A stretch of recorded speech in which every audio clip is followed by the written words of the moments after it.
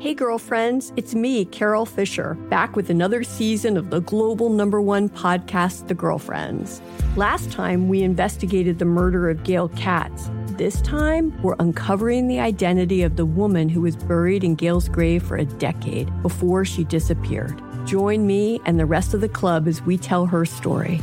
Listen to Season 2 of The Girlfriends, Our Lost Sister on the iHeartRadio app, Apple Podcasts, or wherever you get your podcasts.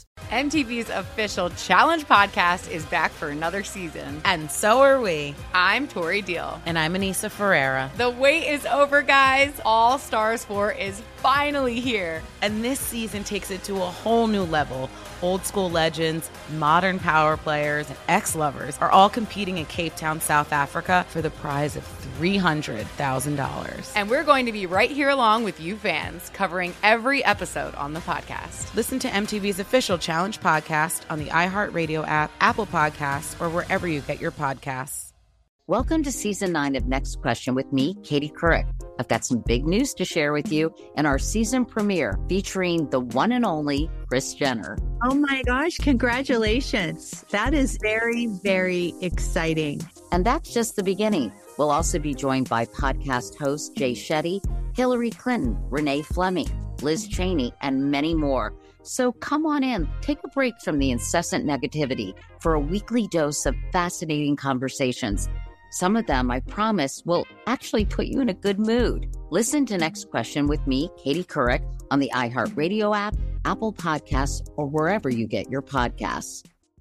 Cable news is ripping us apart, dividing the nation, making it impossible to function as a society and to know what is true and what is false. The good news is that they're failing and they know it. That is why we're building something new. Be part of creating a new, better, healthier, and more trustworthy mainstream by becoming a Breaking Points premium member today at BreakingPoints.com. Your hard-earned money is going to help us build for the midterms and the upcoming presidential election so we can provide unparalleled coverage of what is sure to be one of the most pivotal moments in American history. So what are you waiting for? Go to BreakingPoints.com to help us out. Look, we don't like doing a bunch of segments about The View, but look, these guys just keep giving us content that we have to cover. And they're very popular. They're watched by a lot of people. We're genuinely stunned by that. So I don't know why, but here's our latest example. The View's Sunny Hostin says that a black Republican is an oxymoron. Let's take a listen. Chris Cuomo, I know this may be a novel point, a novel idea for somebody who's, a supporter of Trump, but there are people who are capable of being related and not having ethical interests. There's many things that I don't stand by that Trump did. Trump has done things that are racist. I'm a black woman first, so always understand that. But I do say that I have many conservative values that I will talk to you about. And so if you look at your network that you're standing behind, yes, and when you look at your network that you're standing behind, you're saying that you look at Chris Cuomo. I feel like that's an oxymoron, a black Republican. You feel like it's an oxymoron? I do. Why? Your friend right here is a Republican. We had this conversation many times. You do, and you say you feel like it's an oxymoron that you're Catholic, but you also are pro-life. I don't understand either. No, you don't understand yourself then. You have disagreements. I understand myself. I don't understand either of you. But it's not a personal conversation. Yeah. We're having a personal conversation about CNN and how things can get leaked. And I don't understand Latino Republicans. Well, today this is not about me, and it's not about you. It's about celebrating Karine Jean-Pierre. And I think we should, and we can agree on that. And we will be right back. What a show! Amazing. I don't understand black Republicans are an oxymoron. Latino Republicans are an oxymoron. It's probably, the 10 millionth time that has been uttered on cable news. But this way that we just race wash people and think that they're supposed to align with different parties is just not how people of those actual races think about politics. Well, that's what drives me the most nuts. I mean, we see more black and Latino Republicans than ever in the year 2022. It's completely false. That's the thing is, I actually appreciate the honesty because she's admitting she doesn't understand it. And it's great. That's clear. And so really, if you are a Democrat and you care about the party succeeding, understanding why you have an increasing number of Latinos in particular identifying with the Republican Party would be an important intellectual project to engage with. Yes. Something that we've been engaging with here long before it was a hot topic in D.C., understanding why so many Latinos back Bernie Sanders, why this is the true swing vote now, and the gradations of, what is driving that sentiment. the fact that you don't understand that, and you clearly don't care to understand that, it means that you're not good at your job, because this is a really important political trend that is happening right now. And you might disagree with those folks. Obviously you do. That's fine. That's not a problem. But you should at least endeavor to try to get, all right, where is this coming from? What is the sentiment? What are they responding to? And what does it mean for this party that I care about ultimately moving forward? It reminds me, too, of course, the famous Joe Biden moment with Charlemagne the God, where, you know, Biden got pressed on some issues that Charlemagne, you know, thought were important. And Biden's response, rather than engaging with that discussion and with those, you know, many disappointments over the course of his long career in the Senate, was to shut it down by saying, if you are, what was the quote? If you're voting for Trump, then you ain't black. That's right. And so it's also a way to just shut down any criticism, justified criticism of the Democratic Party on any range of issues, everything from, you know, they've completely failed on economics. They've completely failed on issues like voting rights, which was something that they talked a lot to the black community about in particular. And so that's the other problem with this mode of lack of thought, really, is because it's an effort just to shut down any criticism of the Democrats by just saying, well, they're better than the Republicans. You can't possibly vote for them, so you're stuck with us. Yeah, it's just crazy. I mean, like I said, you have an overwhelming, more than ever before number of Latinos identifying or voting Republican. And actually, this was a totally undercovered element of 2020, but verified exit data shows us that the only demographic group in America that voted less for Donald Trump per capita was white men. He actually increased his vote share amongst amongst black men, black women, white women, like everybody else except for the caricatured demographic of the people who supposedly handed him I saw the White House. Tweeted like, we asked white men to do better, and they did. Yeah, and they did. Everybody else actually increased their vote share for Donald Trump. So look, I mean, I'm not saying there's an overwhelming majority of black people who are voting Republican, but there's like 18, 19% of young black men in particular who seem Trump sympathetic. Amongst Latino men, it's genuinely about 50-50 right now. And it was nearly 40% in the 2020 election. And now, actually, that we covered that NPR Marist poll, maybe we didn't.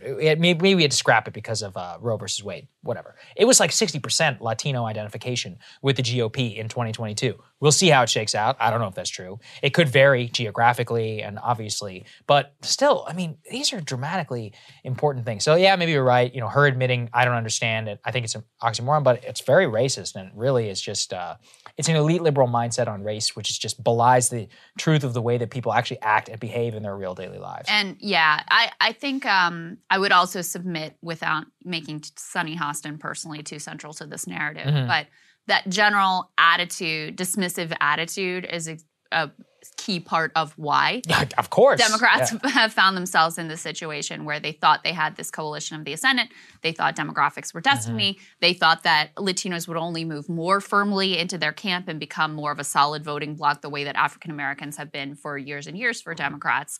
And things have gone in the opposite direction. I think in part it is because you had this very surface level view of, you can't even really call it a community because it's such a diverse and disparate group of people, but you had this very surface level view. You had this, sort of like solely based on representation and immigration politics approach to appealing to the community, and this like dismissive attitude of like, well, of course you're not going to vote for them. Of course you're stuck with us. You have no other choice. So anyway, there it is on display. Absolutely. As you guys know, the account Unusual Whales has been at the center of exposing corruption and fraud among members of Congress, especially with regard to what they're doing in the markets and how somehow they're able to beat the markets routinely, interesting trades that they're making, potentially with inside information. And they have a new report out now that looks at the impact of lobbying in D.C. And I think this is really important. So let's go ahead and throw this here up on the screen. What they say is 400 companies lobbied Congress, with these companies showing up in 92 lawmakers' portfolios. What they found is that the more that an industry lobbied Congress, the better their returns were, suggesting that they were getting some that lobbying money was well spent. And the more that a company lobbied Congress, the more likely that company was held by members of Congress. So you have it both ways. So they're spending tons of money to lobby Congress. This is showing up in their results in the stock market. And you also have members of Congress who are being feted and, manipulated, coerced by these lobbyists. And then they also are using the information that they're gleaned there and potentially benefiting in the market too from holding their stock. This report is actually very, very important. And what I appreciate about what he did is that before his time, nobody just took the time to just cobble the data. I mean, it's like you have all the trade data out there, but everybody has to go and compile it, and there's all these documents. And what he did here is by looking specifically at the lobbying companies, then you show up in the specific portfolios, which are publicly shown to us. And then the more an industry lobbied Congress, the better that their returns actually were. And then the more a company lobbied, the more likely they were to be held by Congress, which is really interesting, right? Because if you think about it from an intuitive nature, the way the defense that these guys always have is like, look, I'm just trading like everybody else. I mean, remember Dan Crenshaw, right? He was like, look, I'm just like an average 30-year-old guy. Like trying to better myself or whatever. And, just trying to better myself. And the interviewer was like, yeah, but you bought Boeing stock. And he's like, have you ever met with Boeing? And Dan is like, I don't know, and he goes, yeah, but have you met with Boeing? And he's like, I'm sure at some point, like some member of my staff might have met with Boeing, but we don't know anything. It's like, oh, really? You don't know anything about what's going on? Well, why are you meeting with Boeing? What's happening? I've never met with Boeing. So that's the interesting part of this, which is that if you look at the report, the more contact that they have, the more likely to hold stock. Now, look, the biggest companies in the world are also the most likely to be held and are also the most likely to lobby. So it's not always a conspiracy, but something's going on here. And what I would say is that let's just remove the question, okay? Let's make it so you can't trade, period. And then we'll all know whether you're full of it or not. Then we can find out, does the lobbying correlate with market cap or does it correlate with your stock trades? And the thing about lobbying is it's one of those where you look at it, they would never spend this type of money if it didn't work. Right. Right? Because that's sometimes the lobbyists are like, look, we're just representing our clients' interests, but it's really on balance. I'm like, you mean to tell me that companies are going to spend their hard-earned money, billions of dollars worth it, lobbying Congress, just for a 50-50 shot? I don't believe you. I don't believe you for a second. Right. Well, and also here's the other piece is, who are these companies going to lobby? They're going to spend their time lobbying members that are on key committees specific to their interests. So then you're going to turn around, if you're that member on that committee and you're going to own stock in a company that has a direct interest in what you are legislating sitting on that committee. And that's the other thing that that he reveals here is specific lawmakers. And this is why it's so important to look at the data in the aggregate, because any one of these lawmakers could explain away like, oh, I have that because of this reason. No, of course it wasn't corrupt. No, of course it wasn't tied to the many meetings that I had with their lobbyist representatives here in my office. But when you look at the overall picture, you see how frequently you have members of Congress being lobbied by these specific companies and these specific industries on matters that are coming in front of them on their key committees where they hold power and jurisdiction. And you start to go, this is just not acceptable in any way, shape, or form. Like, we're not idiots. Right. Right? We don't, can you just not engage in these trades that have a clear appearance of corruption?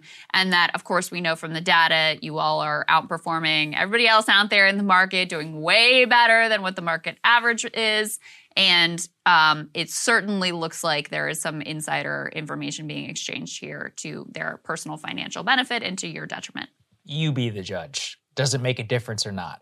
Don't let them be the judge. There you go. Okay. A very important newly declassified document from 2017 shows something that we've all suspected for a long time. Let's put it up there on the screen, which is that declassified memo confirms a direct tie between the Saudi government and the 9/11 hijackers. So let's explain. This all goes down to Omar al-Bayoumi. Now, al-Bayoumi was a member of the Saudi consulate who had confirmed meeting, connections, and financial ties with two of the 9/11 hijackers. So the previous story goes like this. Al-Bayoumi is in a cafe and he overhears two young Saudi men speaking in Arabic. And he's like, how can I help you two gentlemen? And then he gets them an apartment and puts down cash and does all of this stuff for them. It was said to be an on-the-chance encounter that had no direction from the direct Saudi government. If you believe that, I'm not sure what to tell you. But it was confirmed by the 9/11 Commission, and we thought that it was basically buried, despite many people like myself who said, this seems pretty sketchy. Well, a newly declassified 2017 FBI memo shows that the FBI itself wrote that al-Bayoumi was tasked with collecting and delivering intelligence specifically to Prince Bandar al-Sultan, who was at the time the Saudi ambassador to the United States. So, as long again suspected, al-Bayoumi was not some innocent driver who just happened across these two Saudi gentlemen who happened to be in America, who happened to crash planes into the Twin Towers. Well, he was actually reporting directly to the Saudi ambassador at the time, which then also gives us some insight into, well, what did the Saudis know? The Saudi government know about two of its 15 of its 19 citizens who eventually crashed into our towers and into the Pentagon and Shanksville, Pennsylvania. What did they know at the time about the plot?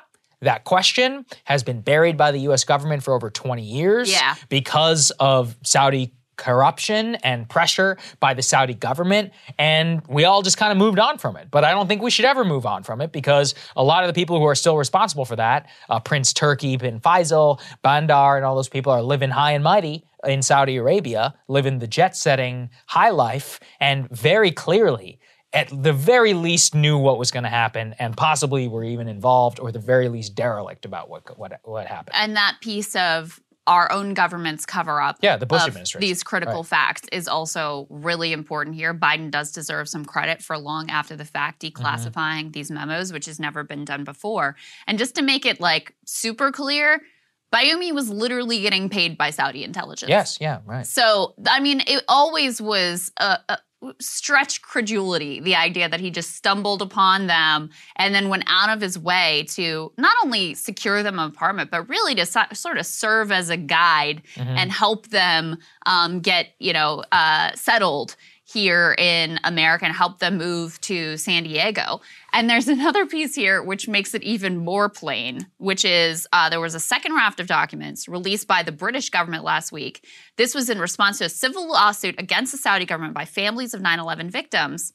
And among Bayoumi's papers, literally, was a diagram depicting a plane descending toward a target on the horizon, and alongside the diagram is a bunch of formulas used to calculate the distance to the target.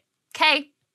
Paid by Saudi intelligence. I shouldn't laugh. It's so happens to have a diagram of a plane descending toward a target on the horizon.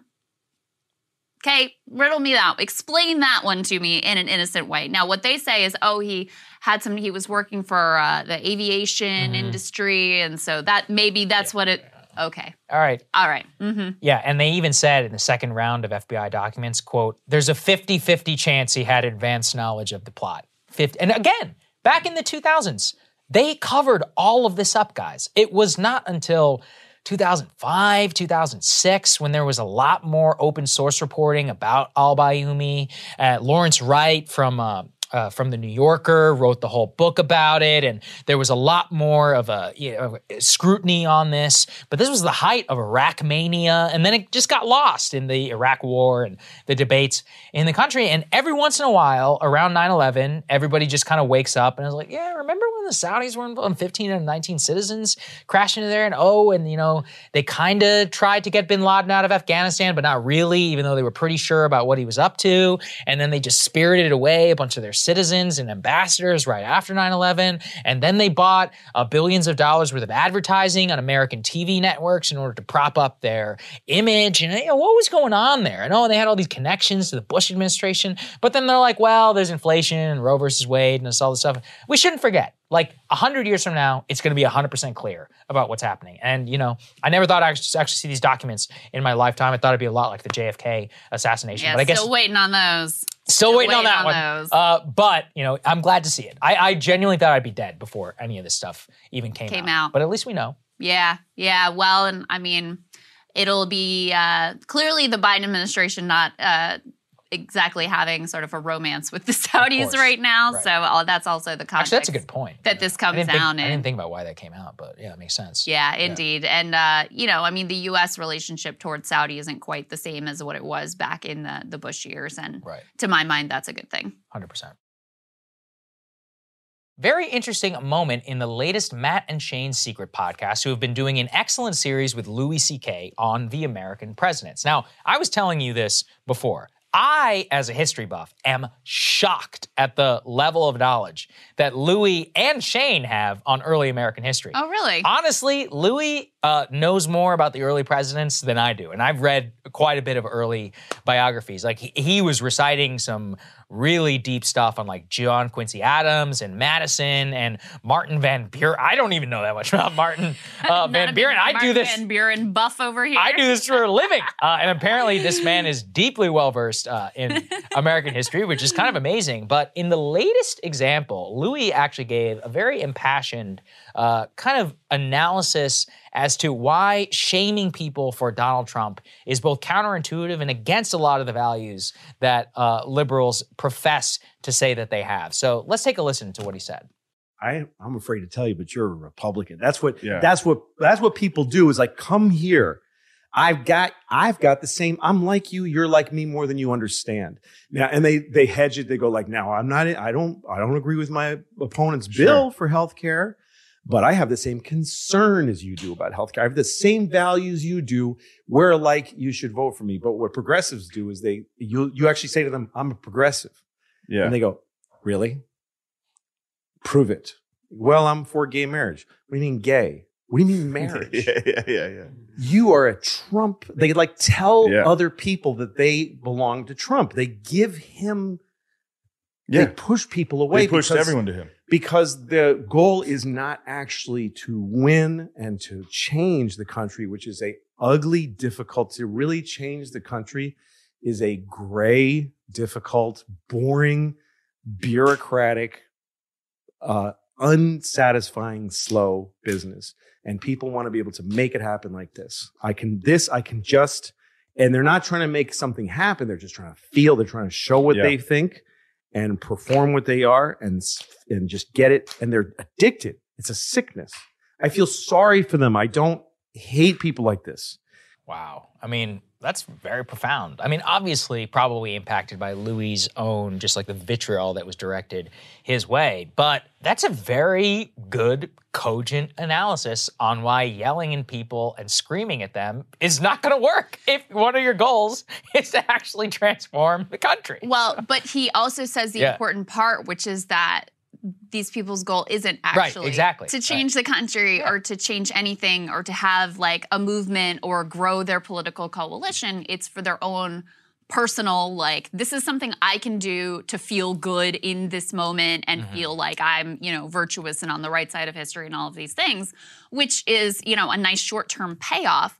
But if you actually cared about building a winning coalition, it's obviously the polar opposite of what you would actually do. And it's something that drives me absolutely bananas because you have this bizarre instinct among a lot of progressives to basically be extremely judgmental about their fellow ordinary citizens. Yeah. People who may share some values with them, who might be open, who you might be able to bring along if you're willing to approach it in an open spirit, extremely judgmental with them, and then like give a complete pass to the elected officials who actually have power, who are not living up to their end of the deal. So it's the exact opposite of what you should do. You should have a lot of compassion for your fellow citizens. You should have a lot of openness. You should be trying to, to engage and understand their concerns and bring them along. And also, by the way, have some people in your coalition that don't agree with you and that make you uncomfortable on certain issues. Like that's also part of having a winning, powerful coalition.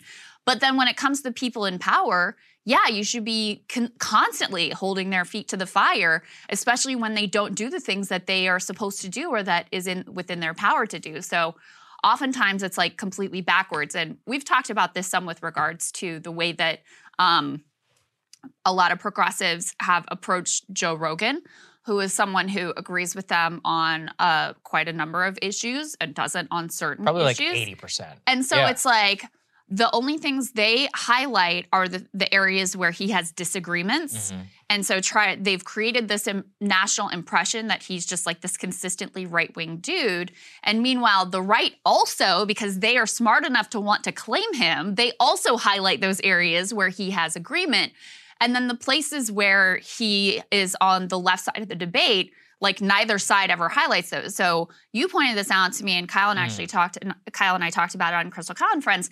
He made comments about Roe versus Wade. Yeah, were very and nobody covered pro-choice. It. Right, we were the only ones who covered it because if the right behaved the way the left did, they would have pulled out those comments. Yeah, and they would have trashed him. They would say he's left wing, he's a Marxist, he's this, he's not us, he's with them.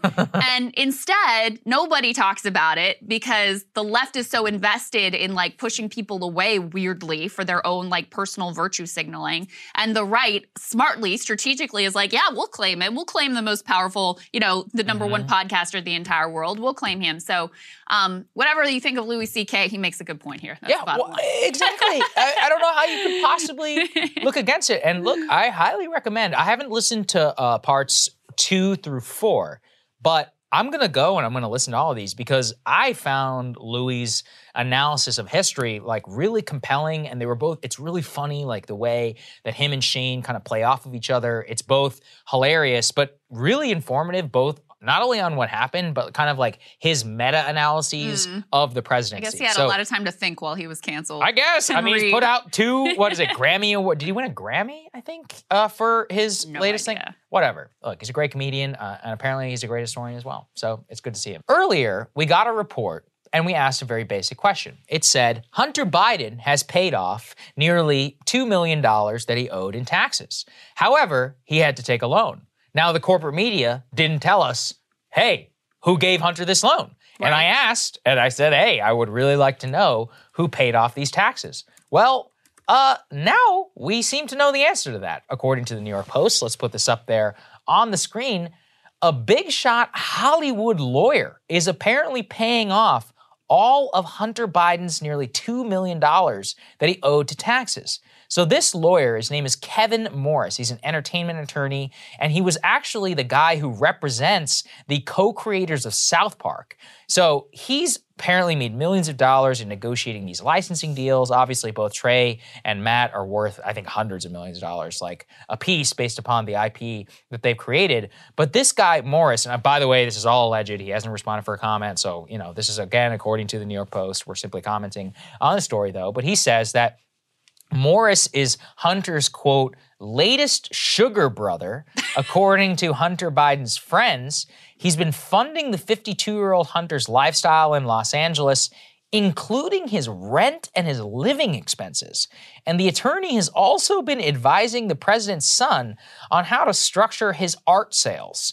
Now, Morris's wife slammed the door in the reporter's face at the New York Post. And I mean, look, the story's been out for a couple of days and he hasn't denied it. So, I mean, you can be the judge as to how exactly that's happening. But I think there's a lot of questions here, which is why? I mean, that is a hell of a lot of money, Crystal. $2 million in unpaid. I don't know how much money this guy has, but I don't know. I've met some very, very rich people in my time, and even they are pretty stingy whenever it comes to, millions of dollars. So, like, who is this guy who's just willing to shell out $2 million for somebody else's taxes? We don't know if he's ever asked to pay it back. Apparently, he's funding his lifestyle. He's paying for his rent, all of this. He's advising him on art sales. He's the president's son. What are you getting out of it? I don't know the answer to that question. Yeah, no. But rich people don't spend money for free. I just don't believe it. I don't believe this is an altruistic endeavor. Out of the goodness of his heart. Yeah, he just I don't believe it. Wants to support Hunter Biden's lavish lifestyle and pay off his tax debt. Yeah, the why is interesting. And of course, I mean, just as a reminder, Hunter Biden continues to be under federal investigation. There were reports a couple months ago about how that seemed to be heating up. This is from Vox, so not a conservative outlet. They say federal prosecutors' investigation into Hunter is heating up. The indictment of the president's son is a real possibility.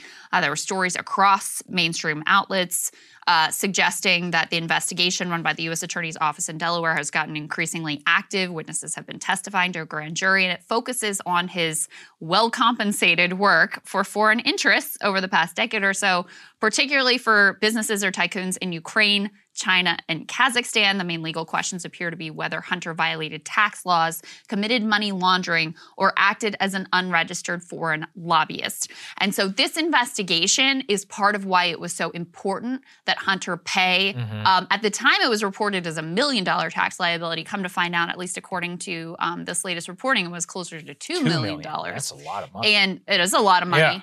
And even though him paying those back taxes doesn't let him off the hook in terms of if he violated tax law, the thought, according to legal analysts at the time, was that if he did pay that back tax debt, that might allow, the grand jury to view him in a more favorable light, that it would be something that could potentially mitigate, a possible indictment here. So it is a significant story, because he's the president's son, because he's being looked at for potentially illegal behavior, and who and why this person wanted to come in and help him with this $2 million in debt and potentially fund his lifestyle, I think it's an interesting question. Yeah. One that's worth pondering. I should just note, after the Post came out with the story, apparently CBS News has followed and is reporting the exact same thing.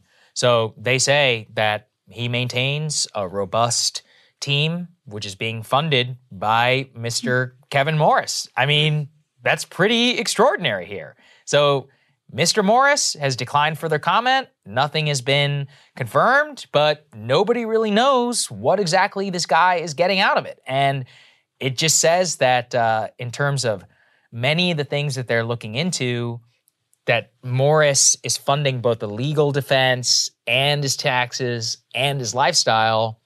And helping him structure his art deals. Helping him structure his art deals. Art career. You really should ask the question, why? And I don't see a lot of media interest in that. But, we'll continue to keep up on it. Indeed, we will. Hey guys, Kyle Kulinski is letting us post some of the clips from his channel that we think you guys will really love in the Breaking Points community on our channel. Yep, let's get to it. So there's a little bit of a Democratic civil war going on right now, and it's not the kind that we're all familiar with. The kind that we're familiar with is like the left versus the establishment Democrats. This is not that. This is corporate Dem on corporate Dem violence. So Gavin Newsom was talking about the Roe versus Wade decision. He sort of lit into the leadership of the Democratic Party in Washington, D.C., Nancy Pelosi's on Face the Nation. The host is going to play the Newsom clip and get Pelosi to respond. Let's take a look. Where is the Democratic Party? Where's the party? Why aren't we calling this out? This is a concerted, coordinated effort. And yes, they're winning. We need to stand up. Where's the counteroffensive? Madam Speaker, why were pro-abortion rights Democrats outmaneuvered? I have no idea. The fact is that we have been fighting for a woman's right to choose, and that is to choose. We have been fighting against the Republicans in the Congress constantly because the fact is they're not just anti-woman's right to choose in terms of terminating a pregnancy, but in terms of access to contraception and family planning and the rest, both domestically and globally. Mm-hmm. This is a constant fight that we've had for generations, decades, I should say. Right. In my case, in the Congress, and we had been bipartisan early on support for a woman's right to choose until the politics have changed, and that's what happened to the court. Yeah. The science hasn't changed. But the court changed, and therefore they're deciding that it will be different. I have no idea why anybody would make that statement unless they were unaware of the fight that has been going on. Well, you have been fighting for decades on this issue, but back when Democrats held majorities in the House and the Senate, 2009, when you were Speaker, President Obama was asked about codifying Roe versus Wade and said abortion's a moral and ethical issue and, quote, not the highest legislative priority.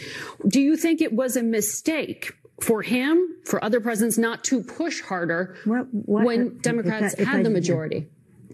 If I just may, the focus we have right now is an urgent one in order to try to improve and try to improve this, what we're calling it, fake or draft decision, whatever it is. I think that this is a waste of time. The fact is, in 2009, we really did not have a pro-choice Democratic Party.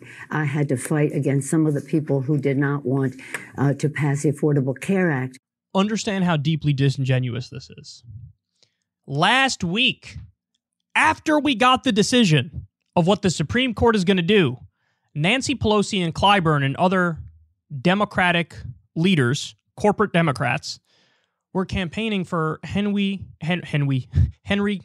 Cuellar, who is a pro-life Democrat, supporting him over Jessica Cisneros, who is pro-choice. So the Supreme Court is going to overturn Roe versus Wade. They look at that and go, oh, okay. Then they immediately go and campaign for a Democrat who agrees with them, who will block any sort of change they try to make in a pro-choice direction. It's hard not to conclude that they're total frauds and charlatans when you look at something like that. That they're just going to use this as a wedge issue. To virtue signal is we're pro-choice, they're pro-life. If you agree more with the pro-choice position, vote for us. But we're not going to do anything about it. We're not going to do anything about it. So let's break this down. Now, Newsom says, well, where's the Democratic Party on this? And I'll come back to him in a little bit because he's Weasley and he's a slime ball too. But he says, where's the Democratic Party on this? The host says, why were pro-choice Democrats outmaneuvered? Pelosi goes, well, I have no idea. Well, then isn't that the problem? If you have no idea, why are you a leader? Why don't you step aside? Why don't you let somebody younger who actually cares about this stuff take your place? Well, I have no idea how we were outmaneuvered. Well, that's the problem. But also, you do kind of know. Because you guys support pro-life Democrats. And the other thing is, Roe versus Wade was settled in 1973. Jimmy Carter had a veto-proof supermajority from 1977 to 1979. He didn't codify Roe versus Wade. Carter had a Democratic Senate and House from 1979 to 1981. Didn't codify Roe versus Wade. Clinton had a Democratic Senate and House in 1993 to 1995. Didn't codify Roe versus Wade. Obama had a supermajority in 2009. Didn't codify Roe versus Wade. Biden currently has a Democratic Senate and a Democratic House of Representatives. Didn't codify Roe versus Wade. So how do we get to this point? Well, all these Democratic presidents said, I'm going to codify Roe versus Wade and pass it into law so that even if something happens at the Supreme Court, we still have the law. None of them did it. None of them did it. Obama said at one point when he was campaigning, that's going to be the first thing I do when I get in office. I'm going to codify Roe versus Wade. Then he gets in office and he's like, that's not on the top of my legislative priorities list. How did this happen? Well, geez, I don't know. I don't know how this happened. I have no idea. Now, excuse me, I need to go campaign for another pro-life Democrat. Pelosi goes on to say about Newsom, I have no idea why anybody would make that statement unless they're unaware of the fight that's been going on. What fight? What fight? What fight are you talking about? You guys haven't lifted a finger for this. If anything, you've lifted a finger on the opposite side trying to get Cuellar elected. And then she goes on to say, the focus we have right now is an urgent one to try to improve the Supreme Court decision. Well, look, I support every attempt to do that, whatever protests, whatever direct actions, as long as, of course, that as it's peaceful. But that's not going to happen. You're not going to change the Supreme Court's decision on this by what, finger wagging? Hey guys, our friend Marshall Kosloff, he's going to be conducting interviews with experts and newsmakers for us here on the Breaking Points channel. We're really excited. Yep, here it is. Hey, Breaking Points. We're joined by a really great guest. I'm speaking with James Pogue. He is the author of a new piece in Vanity Fair. It's called Inside the New Right. He's a contributing editor at Harper's, and as someone who covers this space, I think this is one of the best written pieces on this really important dynamic, especially post J.D. Vance win. So let's just ask the obvious question. This new right discourse has existed for a couple of years, like the podcast Sagar and I do called The Realignment started covering this space like in 2019. Why this year, 2022, late April? Like, why was this the moment for you to write this piece? Oh, that's a good question. I suppose, to be honest, the proof that this was the moment was the fact that before this year, I didn't really know that much about this stuff. And so I met JD Vance in July of last year when he was polling at 7%. And I think part of why this piece cut through and was successful is I was coming to this stuff with a relatively new eye. I hadn't been reading people like Curtis Yarvin. I wasn't aware of JD Vance as someone other than a kind of, as they say in the liberal media, like a kind of Trumpist pantomime buffoon kind of guy. And I started talking to him and realizing that he was emerging out of an ecosystem that I frankly wasn't aware that much about. And I then went to NatCon, the National Conservatism Conference, and was sort of blown away by the fact that there were intellectual currents that I wasn't aware of as a reporter and that I thought honestly ought to be discussed. So let's just go down the line of the really obvious questions that we could get into it. What actually is the new right? This is a very contentious subject. And I think because you're an outsider, I'll actually trust your definition without the personal beef you usually get on the inside. Well, so I try to explain it to people who've literally never heard anything about this stuff as kind of two twin tendencies. And so one would be this kind of broad-based idea on the right that you're going to take over the Republican Party and refashion it towards something like what we see in France with Marine Le Pen, a sort of like nationalist, anti-globalist vision of a right that is conservative, anti-globalization, and kind of proudly Americanist in a way that the Republican Party hasn't been.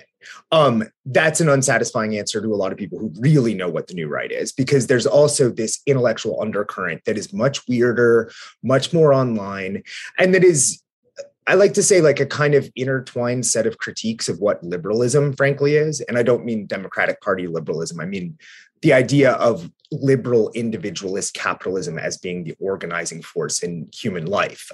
This is a set of critiques of that are coming from the right instead of the left, as a lot of people are used to.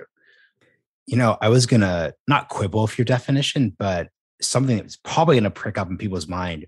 When you say the new right is more Americanist than the current conservative movement, people say, what are you talking about? Like Ronald Reagan, Morning in America, like apple pie, lots of flag waving, lots of boomer memes there. But I think the thing that you really captured in your piece, I'd love for you to expand on this, is it's Americanist, but it's focused on decline in a way that the Reaganite version just wasn't by its very definition. So can you go into this bit?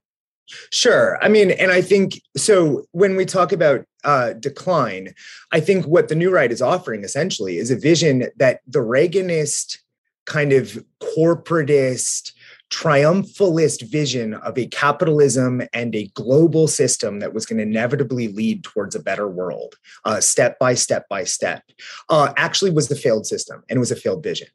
And that's a difficult thing for people both on the traditional right and left to accept. Particularly, I mean, I'm a millennial. We grew up with this idea that, you just kind of play the neoliberal game and over time, everything will sort of work out. Reagan was an apotheosis of that vision.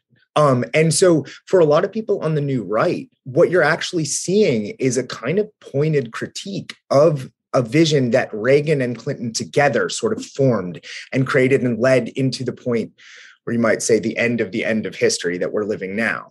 And so privately, I'm not going to name particular names because a lot of this is sort of at parties and things like that. But privately, a lot of the major figures on this new right are pointedly and almost violently critical of Reagan. And that's something that I think a lot of Republicans, even in the kind of MAGA Trump mold, won't do.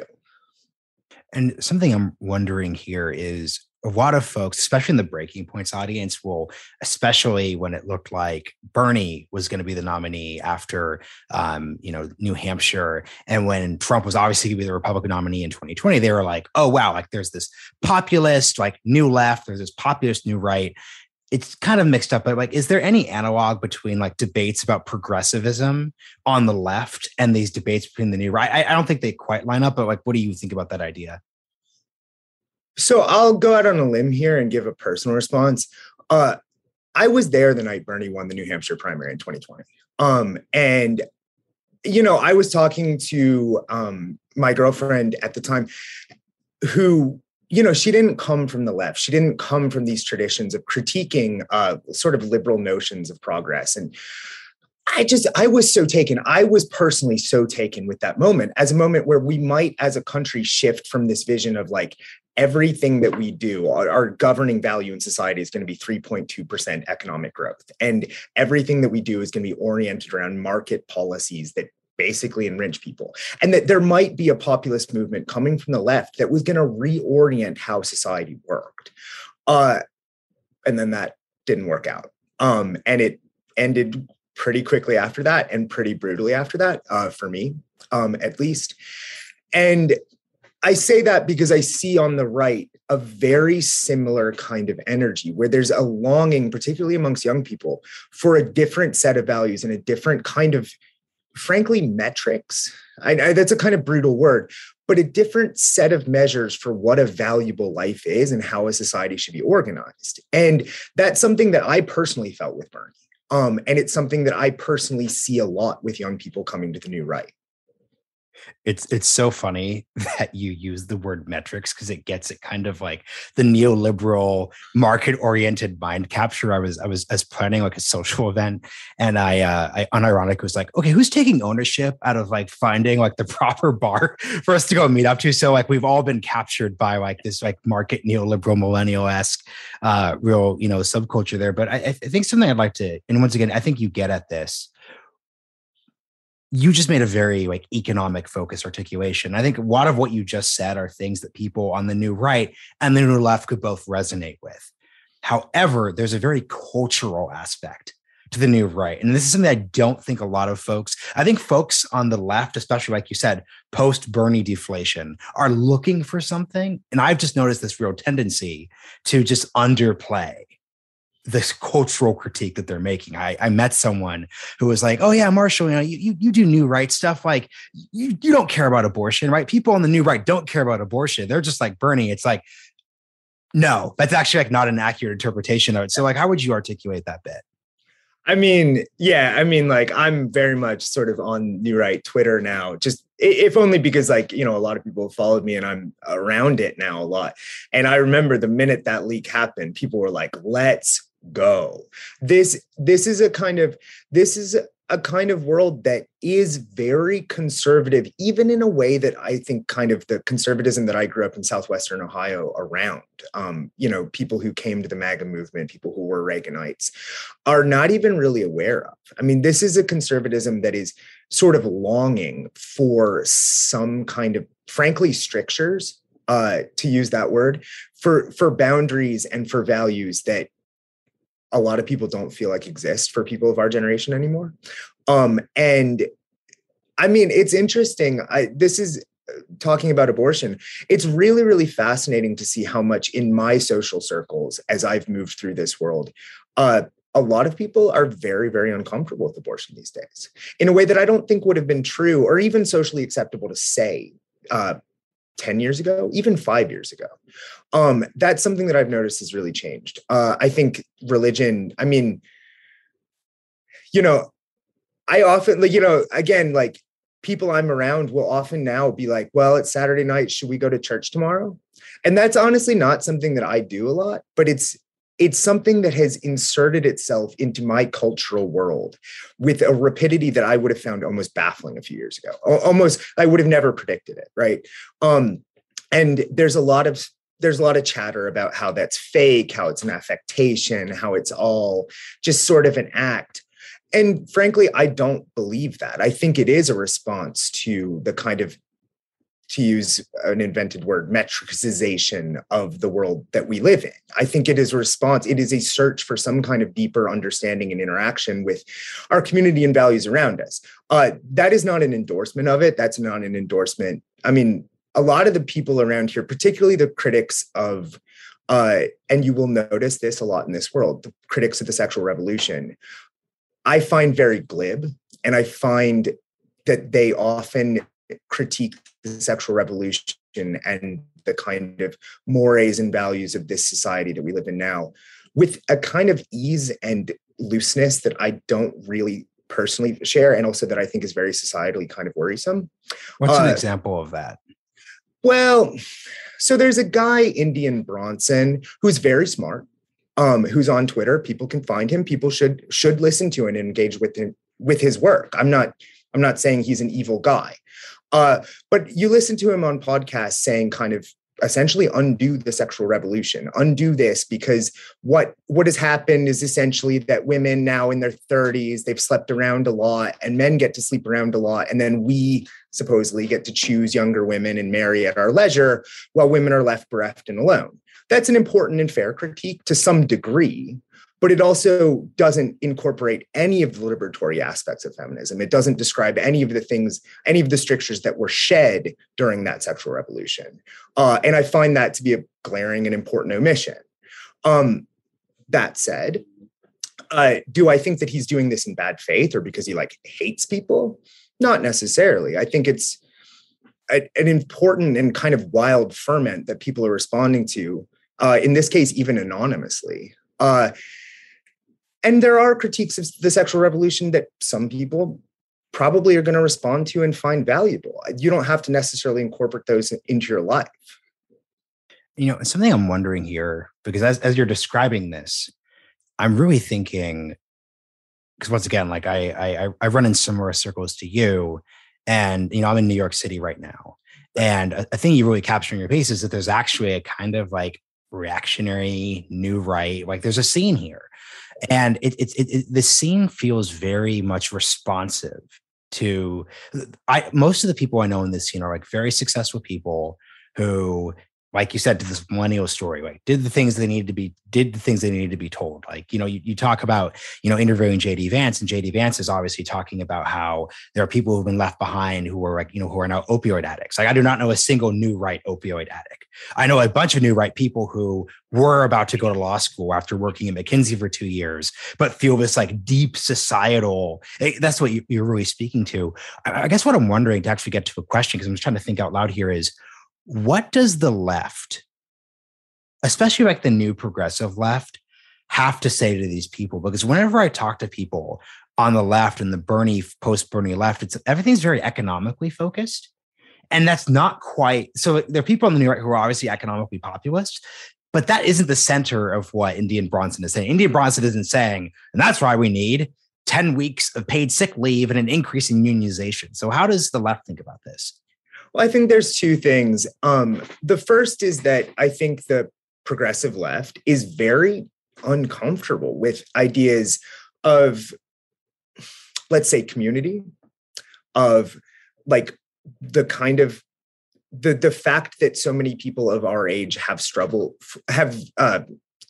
forming families, have trouble getting to a point where they can get to a place with a stable life, a stable home, a stable set of neighbors, a set, a kind of world that feels coherent and meaningful. These are things that for various reasons, the progressive left has a lot of difficulty talking about. And Why? Well, that's a good question. I don't think that necessarily everybody on the Bernie side of things did feel that way. But if you notice, you notice the way that someone like Elizabeth Bruenig is constantly attacked on Twitter for reasons that are basically cultural, not because of her views and values. You do notice a kind of aggressive energy on the left that is very skeptical of these kind of conversations. And I think that a lot of people get alienated by that. I think that it's hard to stay on the left when it's so much easier to go over to the right and just be welcomed and say, hey, cool, we love these conversations. Come on over. And I think that that's not a great way of doing politics, to be frank. To go a little bit beyond that, the new right, with its kind of emphasis on re-centralizing executive power, has a real vision of how to do a lot of this stuff. They have, and I'm not saying that it's a plausible vision, but they have an articulation of hey, we're going to re-centralize power in the executive branch, and we are going to do big stuff really quick. And that was something that Bernie offered to some degree. He was saying, we're going to build a huge broad-based coalition that will allow us to move really quick and do big stuff. That got broken. And now I tend to question whether the progressive left has at this point a real articulation of how they're going to acquire and wield power quickly in a way that will allow us to do the stuff that people of our generation are asking them to do. And that I think is really worrisome because it points directly towards the kind of new right critique. What's interesting here, to basically wrap this segment, I'll ask this very obvious question, which is how much everything you're writing about and talking about is just like really, really, really interesting. But a problem I started to notice covering this space, especially during COVID, is and this is more than just the like, this is all just happening on Twitter. Like that's a very obvious excuse, but it's the conversation of, okay, JD is very aggressive on Twitter, but if you actually go and talk to, let's say, a person who's voting for him, are they voting for him as he wins because of the ideas we're talking about here? Because he knows, Mencius, Moldbugger, these different bits, because he says we're going to raise taxes on wealthy people, or because like we're going to take to the, something you're talking about, let's tax the endowments of higher ed elite universities, or are they doing it just because of like the culture war and because Donald Trump gave the endorsement? Where do you come at that dilemma, it seems? I think with regard to JD, somewhat, and I'll say this a bit as a bit of a diss towards him. No, I don't think he's really articulating that stuff quite out in the open. The way that a fair attempt to seize the reins of the Republican Party and articulate these views and have conversations about them in public would really entail. With that said, I think that's going to change a bit going into the general. And I also think that if you look at Blake Masters, I mean, I've seen Blake Masters campaigning in private rooms, and he's talking about this stuff. He's literally, I mean, he quoted Curtis Yarvin to a room of MAGA donors in front of me. And I say that again, not with value judgment, not as a pro or con, but just as a kind of message to people that, hey, this stuff is coming and there is going to be a war for kind of control of what it means to be conservative in this country. And a lot of these young guys are ready to fight that war, and they're ready to just come out and say it and articulate it and be very, very open about their views. And I think that's going to lead to an interesting and volatile space for right-wing politics going forward. Something you said at the start of the piece that comes to mind as I actually wrap with this question is, this piece came out in Vanity Fair, right? So this isn't coming out in Jacobin. It's not coming out in like something like it's like the most very prestigious, but like a very like not traditional audience for this type of discourse. Like, what was the reaction? So what was just the reaction that you got from, let's say, like your center left 38-year-old? Like, what was their reaction to these ideas? Well, so what was crazy about this piece, and what I try to do in my journalism in general, is I try to let people talk for themselves. And what's really crazy about doing that at this moment is that half of the people who read it are like, oh my God, you've exposed a threat to the Republic. This is fascism. Thank you so much. What can we do to stop this? And half of the people are like, wow, this is really cool. These guys get to talk for themselves and they're really interesting and cool. And it's almost the responses that I like and that I care most about are the responses that come in the middle of that. And actually, I think a lot of 38-year-old center-left people were intrigued, worried, kind of bothered, but also kind of interested in the questions that the new right was posing that they didn't necessarily have political answers for. I think a lot of people, and the thing that I'm most proud of is actually that a lot of people discovered their first personal critique of liberalism in the pages of Vanity Fair through this. And as a critic of liberalism myself, coming from the left, that was something that I was proud to have done. And, people often talk about ideology as the sort of water that surrounds a fish. And the hardest thing about any kind of political writing is to describe the water to the fish. And this just kind of hit a line where a lot of fish saw the water for the first time. And I try to hope that that's got to be promising, because the water that we're swimming in right now feels kind of poison. And just seeing it for what it is might maybe lead to something better. That was my hope. And I feel like I got some reads that way. So that was cool. Well, look, as a YouTube poster, I could say that definitely, I think, hit the mark. And I think that's a really good way to put it. So, James, this has been really helpful. Thank you so much for joining us on Breaking Points. And we'll definitely have you back at some point to talk about these things, because as you said, this is basically just getting started. Jacob Heilbrunn, thank you for joining us on Breaking Points. Thank you. Here to speak with you about a recent article you wrote, How the War in Ukraine is Reviving the Blob. You are the editor of the National Interest, so this is right up your alley in terms of topic areas. Let's start with a quick definition. what is the blob? It has actually a really interesting story behind its usage in this context.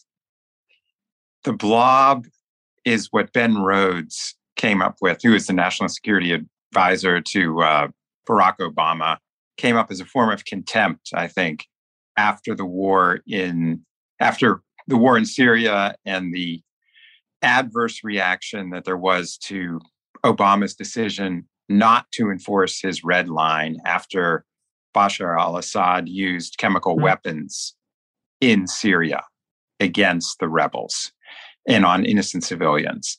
So it's the journalists, think tank members, and politicians who form a kind of consensus, a bipartisan consensus, that America needs to have a leading role abroad. Now, the blob is a mean term for what used to be called the American establishment. There has been a foreign policy establishment in the United States pretty much since the turn of the century.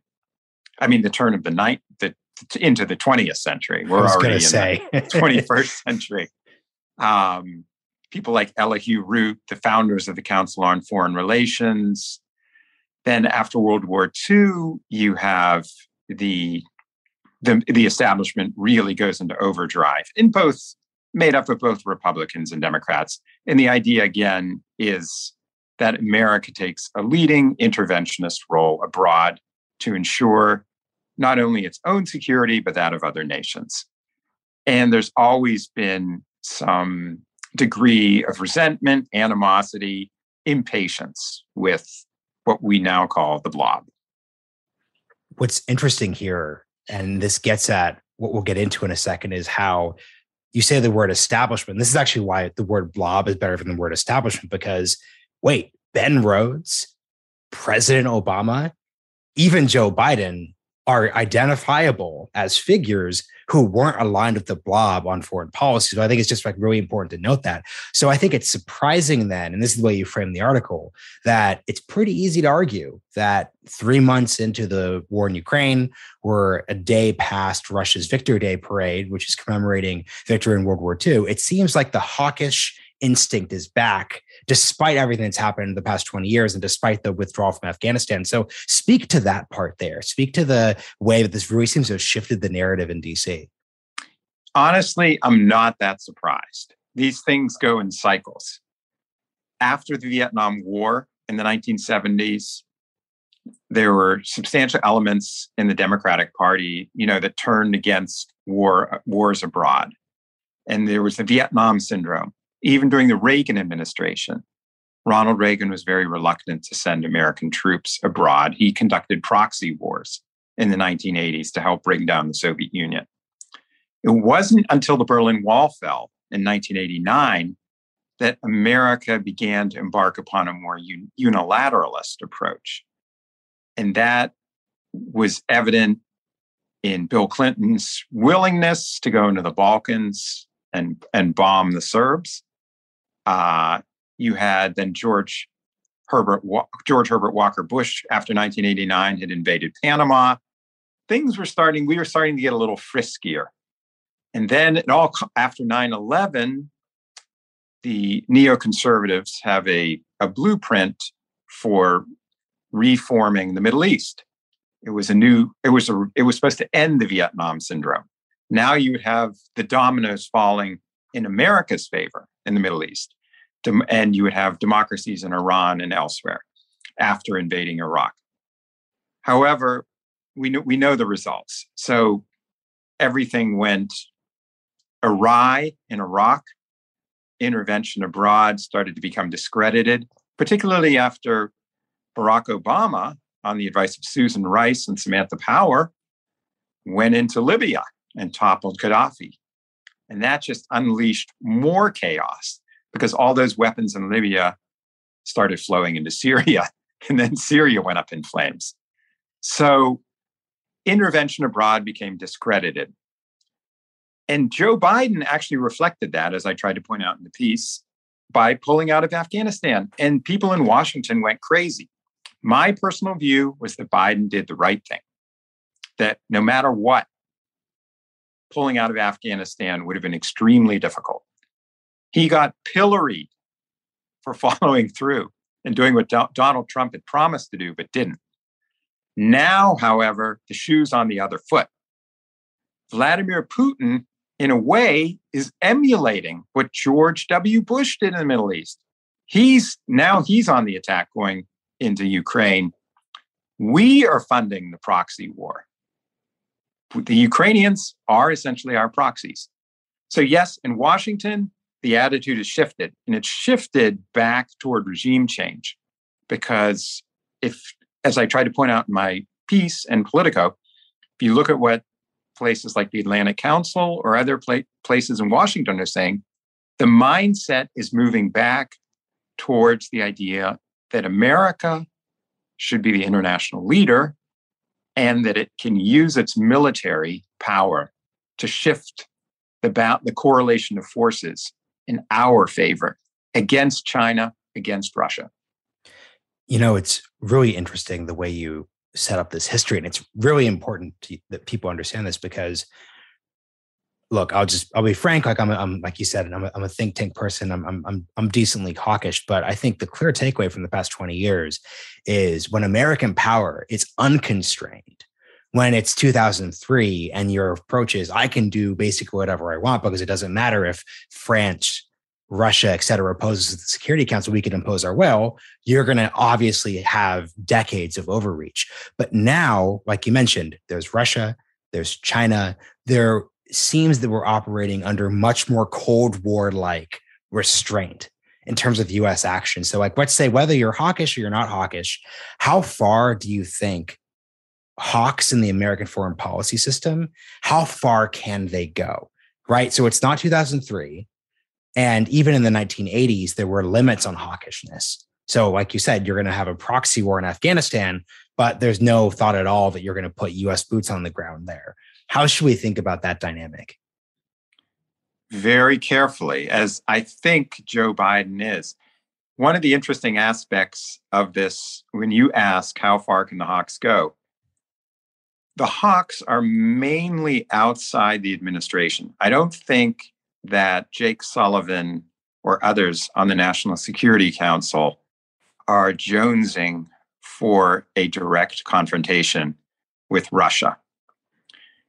However, people in the think tank community in Washington, some of whom served in government, I don't know if, the degree to which they truly believe, they poo-poo the risk of a nuclear war, which, is intellectually not an illegitimate stance.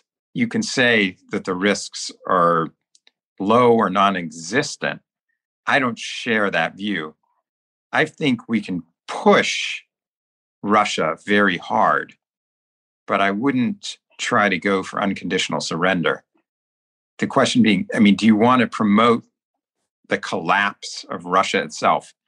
When you back them into a corner, then you do run the risk of them potentially using tactical nuclear weapons either against the Baltic states or in Ukraine.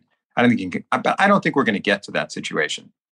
I think, in a way, maybe the hawks serve as a useful foil for Biden to allow him to look more moderate. What he's doing right now is pretty aggressive, and Biden has toughened up since the beginning of the crisis. So have the Europeans. The interesting thing is like what you were talking about just now, is that we are back to this kind of Reaganite proxy war. And it'll be interesting to see, how successful can we be in Ukraine? We probably do have boots in the ground in the sense of CIA forces, in Ukraine. I'm sure there are things going on that we don't know about. So I think the real big question then, and I'm glad that you made clear that the hawks aren't in the administration, because whenever I talk to people who are more dovish than I am, I keep repeating the folks in the actual administration it's Joe Biden's NSC, right? So like, once again, this is the administration that pulled out of Afghanistan. Folks in the community you're talking, we're not happy about this decision. But do you think, to your point, is if we are switching to a more hawkish mindset in Washington, do you think, let's say after the midterms, there's usually staff resets after that. Let's say Joe Biden is reelected. We haven't even talked about Republicans for a second. Let's say Trump comes back. He's, I think, famously kind of wishy-washy on these things. On the one hand, he'll talk, rhetorically in a, let's say, more isolationist direction. On the other hand, he'll push Kim Jong-un very aggressively, some would say to the brink of actual conflict. So how should we think of how the more hawkish turn, bipartisanly, as you make clear in the article too, will affect future, let's say, post-midterm, and then whoever comes in 2025? I think that if the Republicans do well in the midterms, and Putin is on his heels in Ukraine, we are going to see a more hawkish foreign policy, particularly towards China and on the issue of Taiwan. You'll continue to see a buildup in Europe of NATO, and the United States will probably be feeling pretty cocky over a win in Ukraine, precisely because it is kind of it was perceived as a David versus Goliath battle.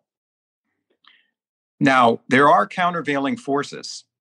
If J.D. Vance enters the Senate, you'll have an explicitly isolationist senator. And you have others in the Senate that may drift towards that. Now, Josh Hawley is very hawkish on China. But Tom Cotton is more of a traditional national security Republican hawk.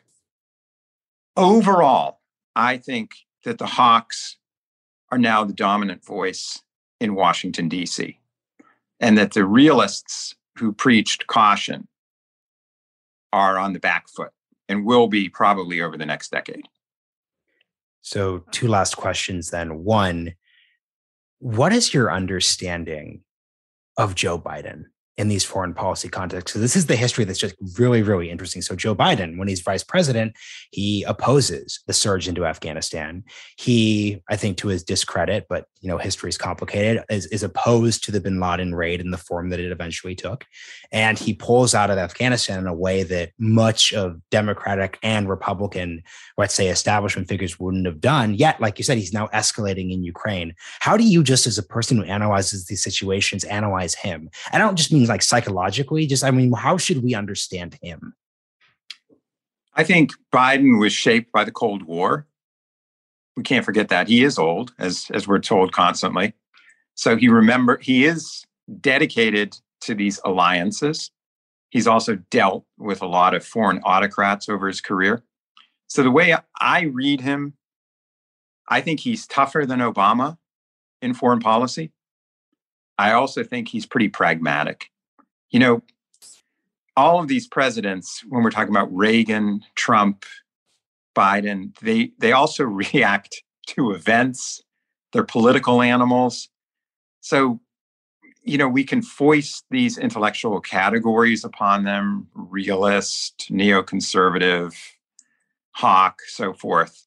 In the end, all of our presidents have been sane enough to be fearful of the prospect of nuclear war.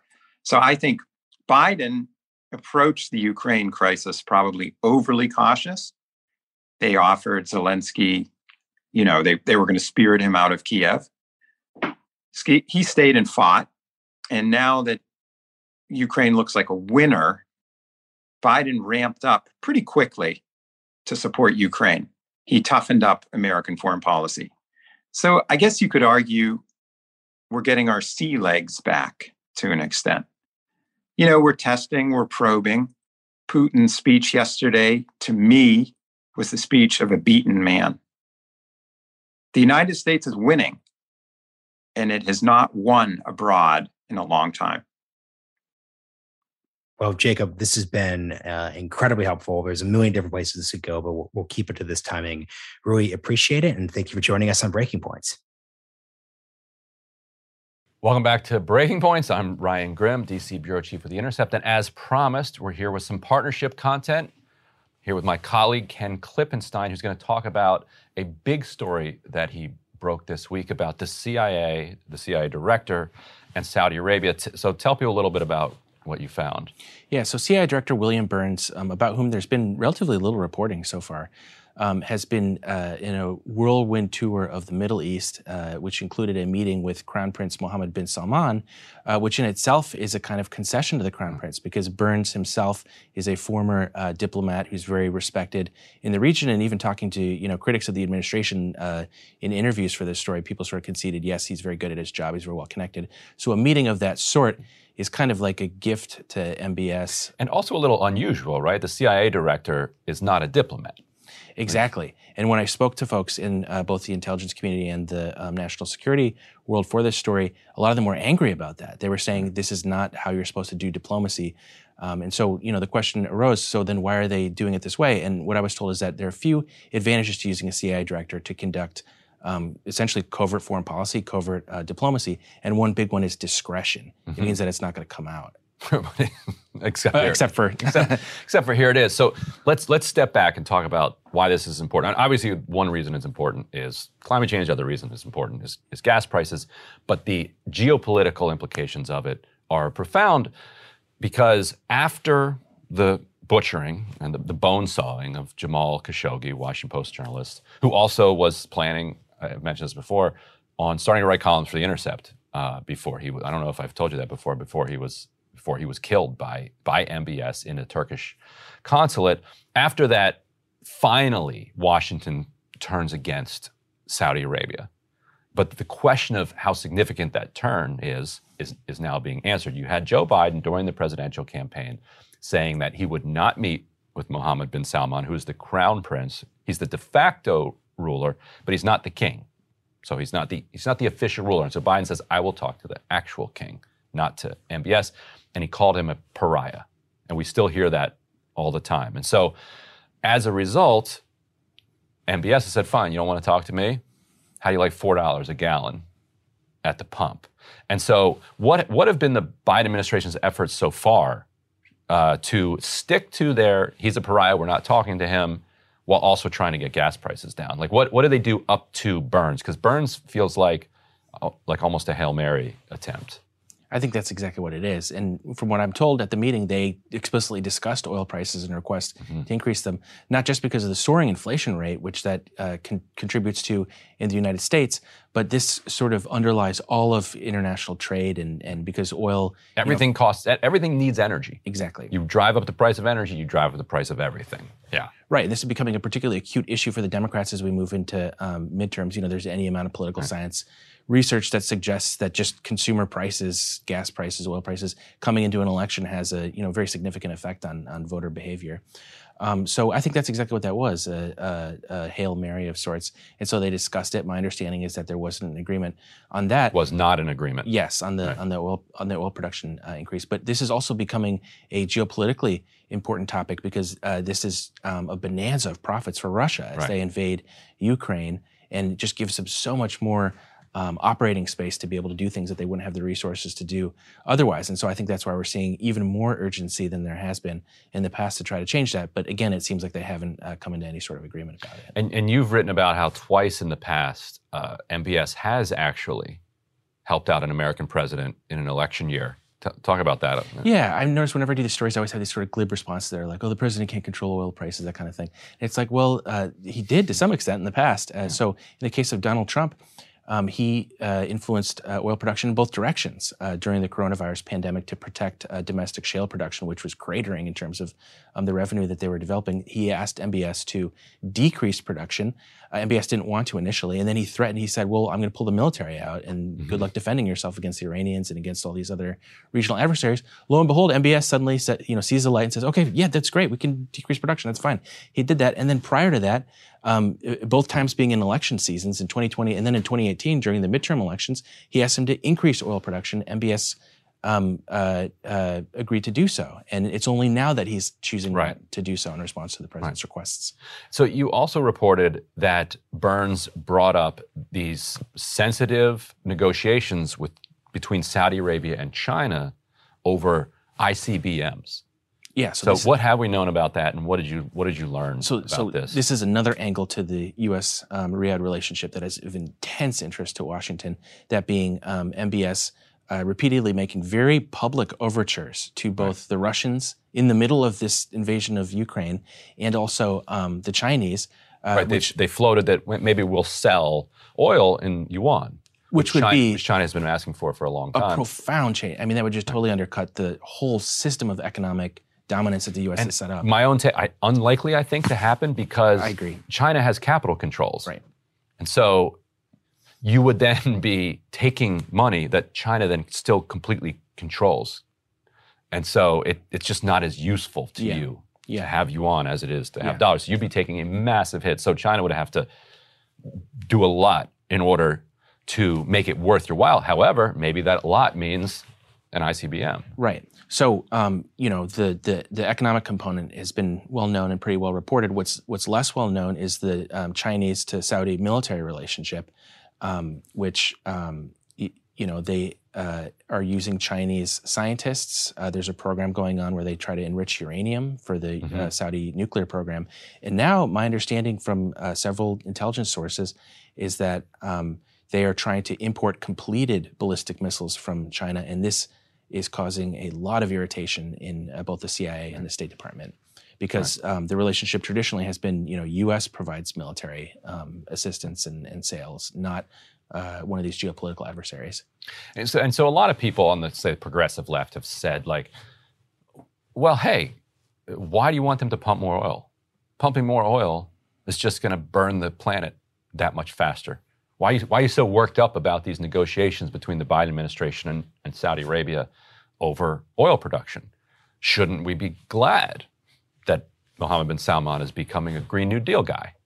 What's your response to that? Well, I'm of two minds, because I think that keeping oil prices high does incentivize alternative energy and a shift towards that. But at the same time, the system that we have, the infrastructure that we have in place, depends on that. Oil as a commodity, and you can't just completely, extricate yourself from it without having set up the infrastructure for a new oil system, which we just don't have. So the effect, unfortunately, if this persists in the way that it has been, I think is going to be a recession. So I'm sort of two minds about the question. Right, and not to put you on too much of a spot, because I know you're not an opinion journalist. You go out and get the facts, and the world can do what they want with the facts. But it is the case that, like you said, we don't have the structure yet. Right. That's why they're proposing a Green New Deal. They haven't even written the text of what a Green New Deal would look like, let alone even get the credits, the different energy credits through because of Manchin so far. We'll see where that goes. And so if you don't have it, all you're doing is creating suffering around the world. Now, yes, it's true that the higher gas prices go, the more people use less and try to move off of fossil fuels. But the studies also show that if people think that it's going to be transitory, and people can identify, like, oh, this is why this particular thing is happening, it's not like they're going to instantly go out and buy a Tesla. And most people can't instantly go out and buy a Tesla. And so all you end up doing is empowering, ironically, kind of the allies of the fossil fuel industry, because then they say, oh, look, gas is $4 a gallon under Democrats, got to put us in, and we're going to drill more, we're going to do all these other things that are going to get prices down. That's clearly the messaging on the part of the oil industry is, hey, look, we didn't frack enough, and that's why we have these problems, rather than this entire suite of geopolitical problems. Like, we need more subsidies. Exactly, yeah. And so what does it say that Blinken and the State Department were kind of cut out of this trip to Riyadh? And do we know anything more about the kind of long-term goals of this type of diplomacy? Because it's coming on the back end of the Abraham Accords, which were described as a peace deal, but as we know, they did not involve the Palestinians. People are like, wow, Jared Kushner solved the Mideast problem. Yeah, he solved it by pretending that the Palestinians don't exist, and by getting kind of Saudi Arabia, UAE, and some others to also say, okay, fine, the Palestinians don't exist. Palestinians actually, turns out, do still exist. Shireen Akleh, killed by what appears to be by Israeli forces this week, during a raid in Jenin. And so the Abraham Accords, I think, incorrectly described as a peace deal, more accurately described as basically a business deal, so with layered over with geopolitics. And the business deal is, all right, these countries are going to recognize and normalize relations with Israel. Israel is going to share its surveillance technology.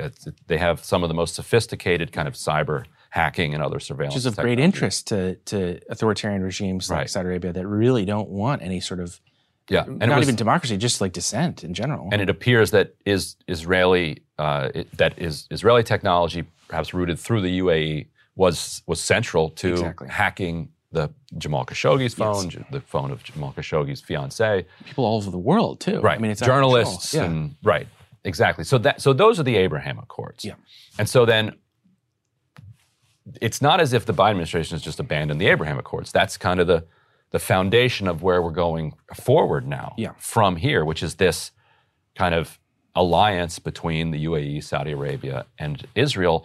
And so how does the CIA director's trip to Saudi Arabia kind of fit into what's next for this kind of regional relationship? Right. So to answer your first question, what does it say about Blinken and the State Department? It shows that Biden was not serious when he was campaigning on, I think he said, empowering diplomacy in a way that the Trump administration, rightly in his criticism, did not do and needed to do. It shows that, it's a zero-sum thing. When you're empowering the CIA, as one intelligence official said to me, CIA is going to look for the CIA. Maybe they'll try to help you on some issues, but they have their own set of interests that are just fundamentally different than what the State Departments and what diplomats are. And I think that the second thing that it shows is the deteriorating relationship between top Biden administration officials and MBS. So we have a report in the Wall Street Journal several months ago that described Jake Sullivan, the National Security Advisor, bringing up Khashoggi in a meeting with MBS, and MBS screaming at him and saying, you can forget about oil production. Right. And my understanding is that that's more or less the nature of the relationship between him and Blinken and between other top Biden administration officials. For whatever reason, that enmity didn't exist between the CIA director and him. And my understanding is that that's a big part of the reason they tapped him to do this. But as you point out, this is regional in nature. There have been other reports of Burns handling diplomacy. There was just a report yesterday, I think, that he traveled to Brazil to meet with Bolsonaro. And my sources tell me that in addition to meeting with MBS, he also met with the Crown Prince of the UAE, Mohammed bin Zayed. He also went to Doha and Qatar. He went to Oman. And if I was to care, the meetings differ in key respects, but the common thread here is kind of like what you were getting at before, which is pushing them towards some kind of a regional agreement that I think looks similar in a lot of respects to the Abraham Accords. Right. And how does the Iran deal kind of fit into all of this? Because we keep seeing that we're 95% of the way towards an Iran deal, could be struck any moment, could also just fall apart. This is the nuclear deal that Obama struck with Iran over the objections of Israel, the UAE, and Saudi Arabia that then Trump walked out on. Not because he opposed the deal at all, but because it was Obama's. Like he was just like, what did Obama do? I'm gonna try to rip it out, root and branch. And so he walks out of that. Now we're walking back into it, awkwardly so, because Russia is one of the countries that is on our side of the negotiations with Iran, because everybody, Europe, Russia, us, we all have the same interest in preventing Iran from getting a nuclear weapon. And so how does the progress of that re-deal kind of play into this kind of regional deal that you've written about? What's interesting about these Gulf Arab states, if you look at the messaging around the reinstatement of the JCPOA, the Iran deal, it's a lot less hostile than it was last time around. And I think the reason for that is a recognition of that there needs to be some kind of regional stability. So if you talk to folks close to the governments in those regions, what they'll tell you is that Iran's drone swarm attack on a Saudi oil facility, I think in 2019, was a huge sea change in the region's understanding It was almost like the defeat of the Spanish Armada, because it was this recognition of, whoa, not only can they blow up our economy, they can blow up the world economy by spending very little money with these, drone systems to be able to do that. And I think after that, there's a lot more recognition of like, okay, maybe the JCPOA maybe the Iran deal wasn't so bad after all. Yeah, and Abu Dhabi too. You had some probably Iranian-supplied Houthi drones that finally were able to get into UAE airspace, and I think 3 or 4 civilians were killed eventually through some drone strikes, just because they're not the most sophisticated drones. Well, the U.S. has extremely sophisticated drone strikes, and 90% of the people that we kill are civilians. So you can imagine that that a Houthi drone strike on Abu Dhabi, which isn't really a military target, what they're doing, but nor are the UAE or Saudi Arabia restricting themselves to military targets. They've been using famine and indiscriminate bombing and torture as a mechanism of their war effort. So I think you're right that the attacks on the oil fields in Saudi Arabia, there was an attack right before the Formula One race in Saudi Arabia, and you had all of these F1 drivers and owners being like, wait a minute. Or in the UAE, you look at the effect, the economy, the stock market there plummeted after that, because there was this fiction of that, we don't have to worry about anything because Iran hasn't really done anything in the past. Well, it turns out they haven't done anything in the past because they chose not to. It doesn't mean that they can't, Right. It would be as if the U.S. were kind of waging a little guerrilla war on Canada for 5-6 years and assuring everybody that, hey, this is just a thing that we're doing. Don't worry, you can still come to the World Series. And all of a sudden, there's a drone strike in Boston and people are killed, or in Manhattan. You could see how, despite the fact that that's a small number of deaths compared to the hundreds of thousands that have died in Yemen, because it shatters this myth that they're immune from the violence that they're perpetrating in Yemen, that all of a sudden people are like, well, you know what? I think we're actually going to have the conference that we were planning for there. We're going to have that in Barcelona. Yeah. Because there's a lot of places that we can have a conference. So I think there's a lot of incentive to reinstate Iran. And you're seeing other indications of that being overtures to Venezuela, which you couldn't imagine like a few years ago. I mean, this shows how desperate they are to not just move away from Saudi UAE oil, which has become fraught for the reasons I've described, but to try to, have some other oil supply that you can rely on to kind of mitigate the effects of angry MBS or an angry MBZ. And so to me, it's sort of surprising that they haven't reinstated the Iran deal at this point. But and I think if you talk to people close to the negotiations, they seem sort of, I don't know, I wouldn't say like, confident that it's not going to happen, but they're by no means convinced that it will come to pass. It's still very much in the air. Right. So in conclusion, things that are good, peace, clean energy. Things that are bad, oil, war. War is great for business until it's not. And I think the region is finding out the hard way. Yes. When it gets to be not. Great reporting. Thanks so much for coming by on Breaking Points, and thanks to Crystal and Sagar for having us here. What we're going to try to do is when we have big stories, interesting stories that we think you guys are going to be interested in, we'll pop by here and tell you about them. Thanks, Ken. Good to be with you. Hey, I'm Matt Stoller, author of Monopoly-focused newsletter Big and an antitrust policy analyst. Now, I have a great segment for you today on this big breakdown. It's about Wall Street, and it's a story you probably haven't heard about. Now, you're going to notice a theme in these segments, which is that I think that the basic problem with the American economy, actually with American society in general, is that most of our institutions are dedicated to cheating people. And this story is right on point. Okay, so you remember the Wells Fargo fake account scandal in 2016? The giant bank, it set unrealistic sales goals for its employees to acquire customers, so their employees just lied and started opening up fake accounts for people who didn't want them. It led to fees. It irritated millions of customers. It was a huge deal when it was uncovered. There were congressional hearings, widespread media coverage, and regulatory crackdowns. 2 million fake accounts secretly created, 5,300 employees fired, Wells Fargo fined $185 million. Now, So that was just kind of one of many reports on it at the time. I want to bring you back to the halcyon days of 2016 so you can see what it was like. But okay, so what happened? So the CEO of Wells Fargo resigned during this scandal. A few years later, another Wells Fargo CEO resigned over the same scandal. The bank has paid around $3 billion in total fines and settlements. The whole thing was so embarrassing that the Federal Reserve, which is not known for being tough on banks, placed a quote-unquote growth cap on Wells Fargo, saying that it's not allowed to hold more than $1.95 trillion in assets. Now, believe it or not, that's actually a penalty, and the bankers were extremely unhappy about it. The Fed, impacted their bonuses and all the rest of it. And the Fed was actually being somewhat stern. Okay, now you might think that would be that. Okay, problem solved. But one of the little noticed consequences of that scandal is that the powerful and highly secretive bank regulator, it's called the Office of the Comptroller of the Currency, formed during the Civil War.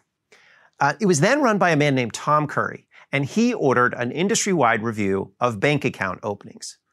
That review ended in 2017, and it found that, surprise, surprise, it wasn't just Wells Fargo. Other banks had aggressive sales cultures and were doing these kinds of things too. But you probably haven't heard this. Why not? Well, Donald Trump got elected, and he appointed a man named Keith Noreika, here's what this guy looks like, to run the powerful bank regulator, the OCC, Office of Comptroller of the Currency. It's the one that I mentioned before. It's an important regulator, and they hide in the shadows, so I want to make sure that you know who they are so that they feel some accountability. Okay, Noreika did not make the findings public. And last week, the Capital Forum, which is an influential newsletter that focuses on fraud and mergers, reported that one of the banks that had a similar scandal as Wells Fargo is TD Bank. Employees at TD Bank were opening up accounts that customers didn't want in order to hit overly aggressive sales targets, particularly for overdraft protection, but for other things too. Now, this is big money, or at least it was big money for TD Bank. So according to the FDIC, which is another bank regulator, in one quarter in 2016, 35% of TD Bank's non-interest income came from these kinds of consumer charges. And that is by far the highest percentage among big banks. This was a driver of profits and bonuses for TD Bank and its executives. Okay, so according to the Capital Forum, TD Bank established, quote, high-pressure incentive programs that encouraged sales above all else. It was a point system.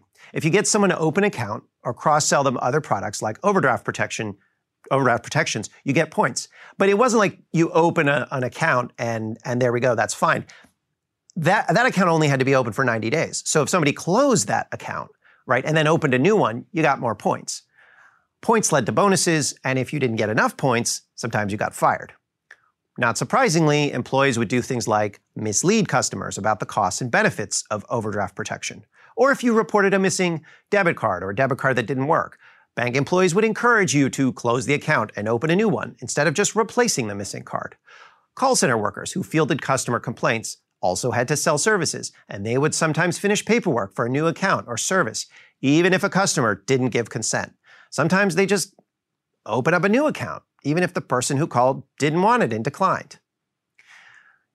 You want to be ethical, said one employee, but you have to reach your goals. Managers have the same pressure. They don't ask questions if you're reaching your goal.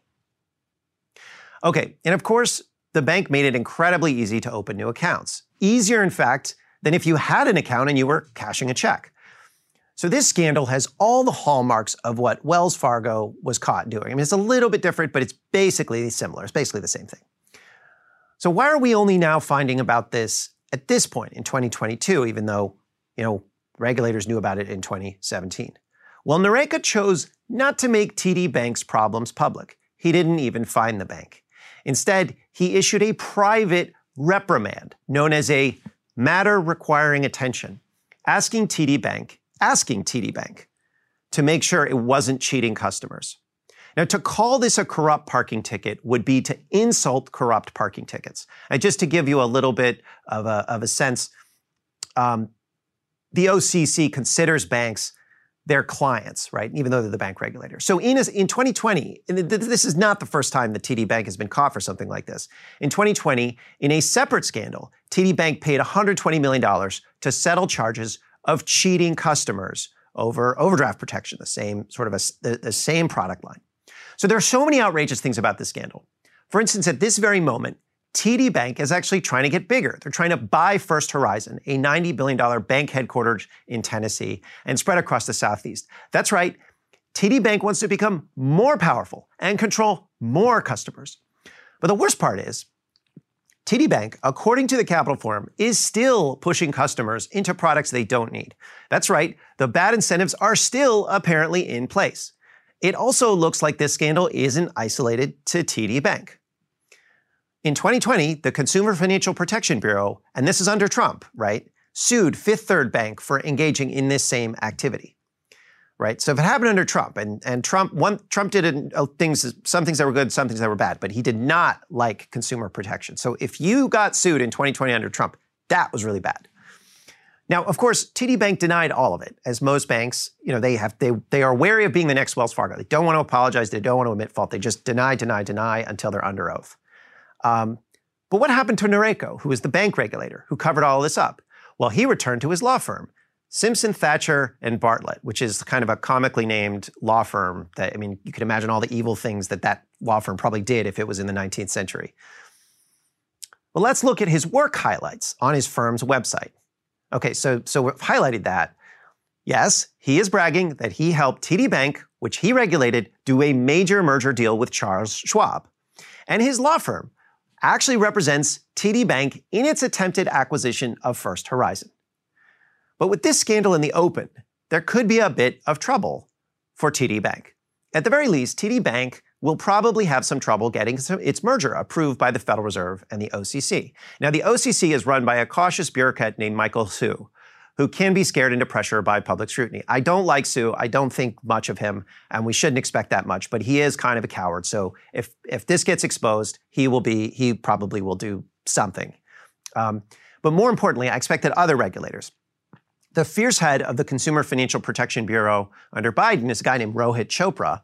He might step in, and members of Congress could get interested in the scandal as well. Now, I don't like getting partisan, and I'm not going to get partisan most of the time in these segments. But in this case, the scandal really does belong to the Republican Party for two reasons. Now, okay, first, I am no fan of how Obama handled the banks, to say the least. I worked in Congress during the crisis. It was a disaster. I am on record on this. You can, if you follow my work, was really, really bad. But it was Obama's comptroller of the currency who ordered the investigation of fake accounts across the industry. And it was also Trump's Office of the Comptroller of the Currency who covered it up. Also, Biden was trying to put a really tough bank regulator at the OCC. This is one of the good things he was trying to do. Her name is Saleh Omarova. But she was blocked by Republicans in the Senate at the behest of the banking industry. Of course, there were a couple of Democrats that participated in that, but it was largely the Republican Party that blocked her. Now, I'm sympathetic to the notion that conservatives are rethinking their views of corporate power. I love a lot of the antitrust stuff. I like some of the things that they're trying to do in other areas. But so far, they still do whatever the banking industry asks them to do when it really matters. Still, regardless of partisanship, there is a broader problem here. The fact that these kinds of annoying, deceptive practices are semi-routine across the banking industry, or at least still happening years after we saw a huge scandal with Wells Fargo. And the fact that regulators knew for years that TD Bank was doing this really speaks to the erosion of the rule of law in America since the financial crisis of 2008. To the powerful, laws really are just suggestions. So we can see lots of scandals. We see lots of problems right now, everything from a baby formula shortages to a crypto crash. But all of them come down to the same thing, which is that the American economy, American society, is based on the idea that most of our institutions are dedicated to cheating people. And that is no way to run a democracy. Thanks for watching this big breakdown on the Breaking Points channel. If you'd like to know more about big business and how our economy really works, you can sign up below for my market power focused newsletter, Big. It's in the description. It's really good. I highly recommend it. Have a good one. Hey girlfriends, it's me, Carol Fisher, back with another season of the global #1 podcast, The Girlfriends. Last time, we investigated the murder of Gail Katz. This time, we're uncovering the identity of the woman who was buried in Gail's grave for a decade before she disappeared. Join me and the rest of the club as we tell her story. Listen to season 2 of The Girlfriends, Our Lost Sister on the iHeartRadio app, Apple Podcasts, or wherever you get your podcasts. MTV's official Challenge podcast is back for another season. And so are we. I'm Tori Deal. And I'm Anissa Ferreira. The wait is over, guys. All Stars 4 is finally here. And this season takes it to a whole new level. Old school legends, modern power players, and ex-lovers are all competing in Cape Town, South Africa for the prize of $300,000. And we're going to be right here along with you fans, covering every episode on the podcast. Listen to MTV's official Challenge podcast on the iHeartRadio app, Apple Podcasts, or wherever you get your podcasts. Welcome to Season 9 of Next Question with me, Katie Couric. I've got some big news to share with you in our season premiere featuring the one and only Kris Jenner. Oh my gosh, congratulations. That is very, very exciting. And that's just the beginning. We'll also be joined by podcast host Jay Shetty, Hillary Clinton, Renee Fleming, Liz Cheney, and many more. So come on in, take a break from the incessant negativity for a weekly dose of fascinating conversations. Some of them, I promise, will actually put you in a good mood. Listen to Next Question with me, Katie Couric, on the iHeartRadio app, Apple Podcasts, or wherever you get your podcasts.